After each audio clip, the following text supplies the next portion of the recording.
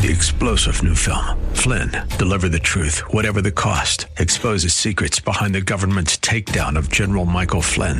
Flynn knew what the intel world had been up to. He ordered the first audit of the use of contractors. This set off alarm bells. He told the truth. He was the most dangerous person for Donald Trump to hire. They had to get rid of Flynn. Flynn, deliver the truth, whatever the cost. Available now. Watch it today. Go to salemnow.com. salemnow.com. Thanks for listening to the Town Hall Review with Hugh Hewitt podcast, bringing to you the best voices on the stories and issues that matter. Helping make it all possible is the generous partnership with the Pepperdine Graduate School of Public Policy and ADF, the Alliance Defending Freedom. Here's another piece I'll trust you enjoy. I should have guessed that if there's going to be danger, Ami Horowitz will show up. And sure enough, that is exactly what he did. And are you now Ami Horowitz, who makes these extraordinary videos, which we put up at PragerU and at DennisPrager.com, and he puts them up at AmiHorowitz.com. And you are now in Minneapolis? I am in Minneapolis, about to leave, heading back to the new hotspot, New York City, my adopted hometown. And did you see, by any chance, the police precinct burning? I did not. I did see it after the fact. And I saw a lot of different things burning, not that particular precinct. But, man, the city, you know, it's funny. I'm packing now, and the clothes that I wore that night are reeking with smoke because the smoke was thick in the air, you know, as it wafted and crossed across Minneapolis. It would look, you know that I've been some crazy places. You know, I've reported to you directly on the show. In fact, I was in Ferguson when that thing exploded. And I got to say, this wasn't quite as scary as those, but it was a pretty close second. There were moments in this experience where you thought, wow, this is coming to the edge. We're getting to the edge on this thing. So what did you see in Minneapolis? Well, the point of the video was, or at least what came out of what my experience in Minneapolis is this, and it's a really important point to make. The protester, there's this media narrative that's being pushed that there's a divorce, a Chinese wall between the protesters and the rioters and the looters, and they are distinct from one another. What I found was quite different. What I found was a blurring of the lines. What I found were they're two sides of the same coin. I know this day and age, if you say one negative word against the protesters, you're automatically branded as a racist, but I don't care. I spoke with 40, 50 different protesters, and when I was asking them, do you support the rioting? Do you support the looting? Do you support burning down this city? Unequivocally, and I can't stress this enough, I'm talking about 90% plus, not a majority, said to me they absolutely supported what the violent rioters were doing because it was bringing attention to their problem. And if that meant burning the city down, this is their words, by the way. I'm expressing their words to you. This is not me putting words in their mouth. That if we burn this city to the ground, so be it. And in fact, more than one person, protesters, not the rioters, were expressing to me their joy if cops were killed. In fact, as a woman with a backpack, I just happened to notice it when I uploaded the video. Didn't even see her when we filmed it, with her backpack saying, "Save a life, kill a cop." Scrawled on walls were "Kill the cops." So I want to make very clear, there is, while obviously I'm not saying these guys were actually looting and rioting, some of them I'm sure were, they absolutely give air and breathe and breath to these people. They're two sides of the same coin as far as I'm concerned, Dennis. You asked the question that you would think a serious journalist would ask of the protesters. What do you think of the destruction? But you're right, they're never asked. I saw CNN there. I saw them where I was asking questions. The question I asked was never asked. All you have to do is scratch at the surface. Instead of saying, how do you feel, what are your feelings, touchy-feely, right? Oh, do you feel rage, right? Except for asking those surface questions, if you just scratch scratch a little bit, the rawness of the situation will come out. But they may know it's there. I'm not sure they do. They don't want to see it. They certainly don't want to film it. So, yeah, no, it's media malpractice. They are not asking the right questions. I saw them. No question about it. And it's right there to be asked. It's right there for the taking. It's sad. It's unfortunate. Did you witness people breaking into stores? No, but let me tell you what I did see. As we were packing up, I saw a young thug attack an old white man who was standing outside his home because his neighbors had their homes looted and burned. And, he was just standing there unarmed. And a young, I'm sorry I hate to use the word, but I don't see a better, more apt description than a thug, attacked him. And attacked him for just being there, for nothing more than that. And he had a thick stick, and he had stones that he was throwing at him.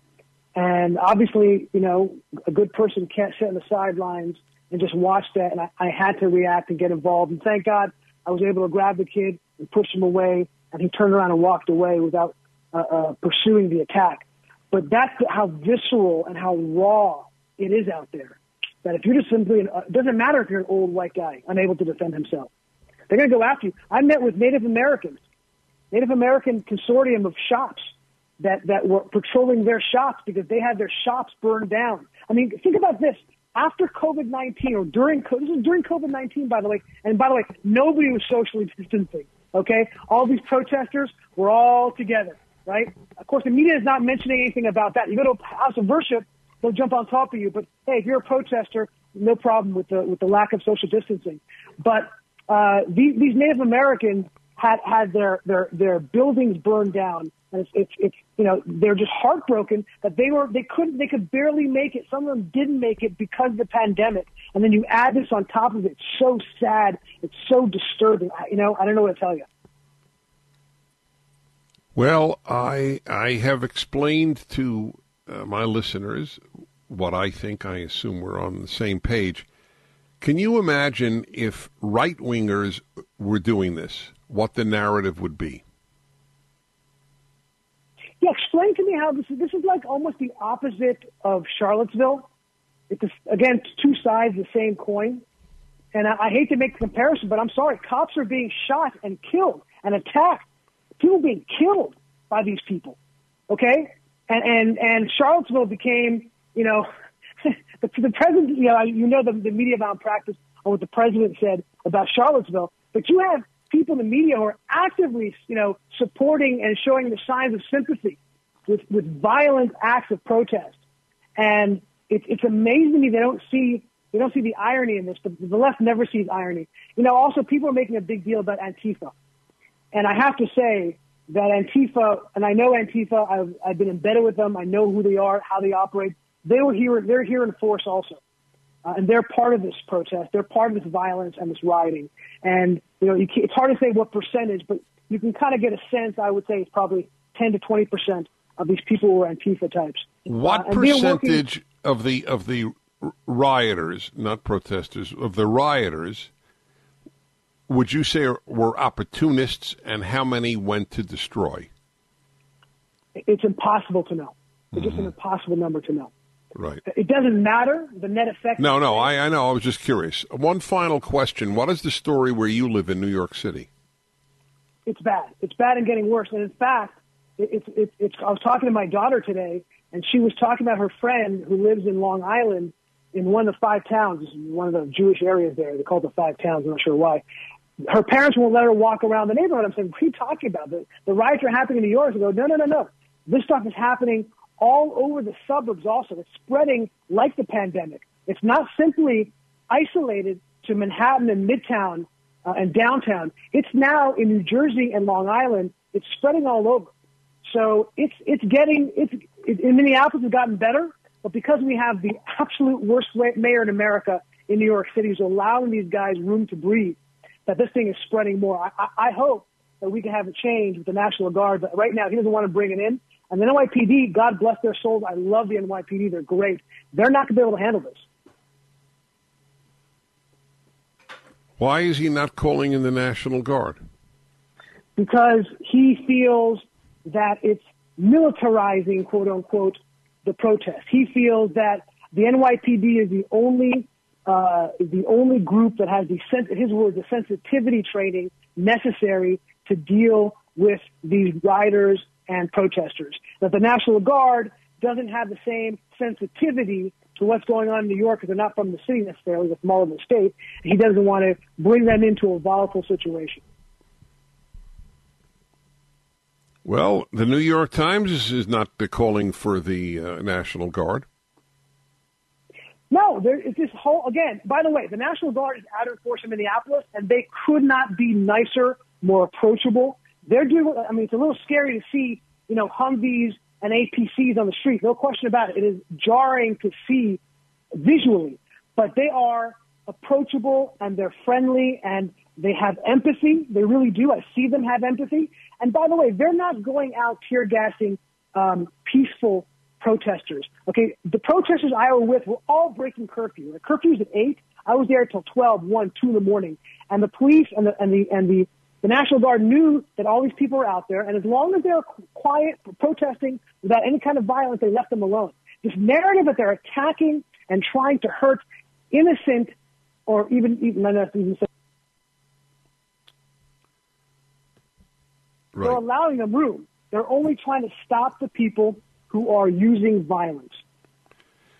All right. Where do we see your video? You can find it, I think, on Pragertopia, and you can find it on AmiHorowitz.com. Yeah. It's crazy. Oh, this is really a crazy video. It's got to be seen. Okay, it does have to be seen. These are dark days, my friends, but they could be turned around by defeating the left. That is all that you need to do. The solution is staggeringly simple. They ruin everything they touch. The arts, the universities, journalism, property, freedom. Stop them. Vote for the other side. Thanks for listening to the Town Hall Review. Our program is coming today in partnership with the Pepperdine Graduate School of Public Policy. It's America's most unique graduate leadership programs offered on Pepperdine's breathtaking campus in Malibu, California. Learn more at publicpolicy.pepperdine.edu. If you're enjoying the podcast, please tell a friend to go to Town Hall Review and sign up as well today. This is Owen Strand for townhall.com. The recent events across America have reminded citizens that freedom, peace, and safety are fragile things. The death of George Floyd in Minnesota calls for justice through our system of due process. The officer who suffocated Floyd had numerous citations for bad conduct. Unfortunately, police unions make it very hard to remove bad cops. Following Floyd's death, peaceful protests were held, but then depraved rioting, looting, and destruction unfolded. In the midst of this lawlessness, the group that calls itself Antifa has wreaked havoc. Antifa is evil, a movement of nihilism cloaked in the tones of liberation. Thankfully, President Trump labeled Antifa a domestic terrorist group, one of the more important domestic decisions thus far of his presidency. Attorney General William Barr publicly reinforced this stance. In riled times, we seek freedom, peace, and safety, and we seek justice. Justice in Floyd's case, and justice to end Antifa's reign of terror. I'm Owen Strand. Considering a career in politics? Consider Pepperdine's Graduate School of Public Policy. Learn more at publicpolicy.pepperdine.edu.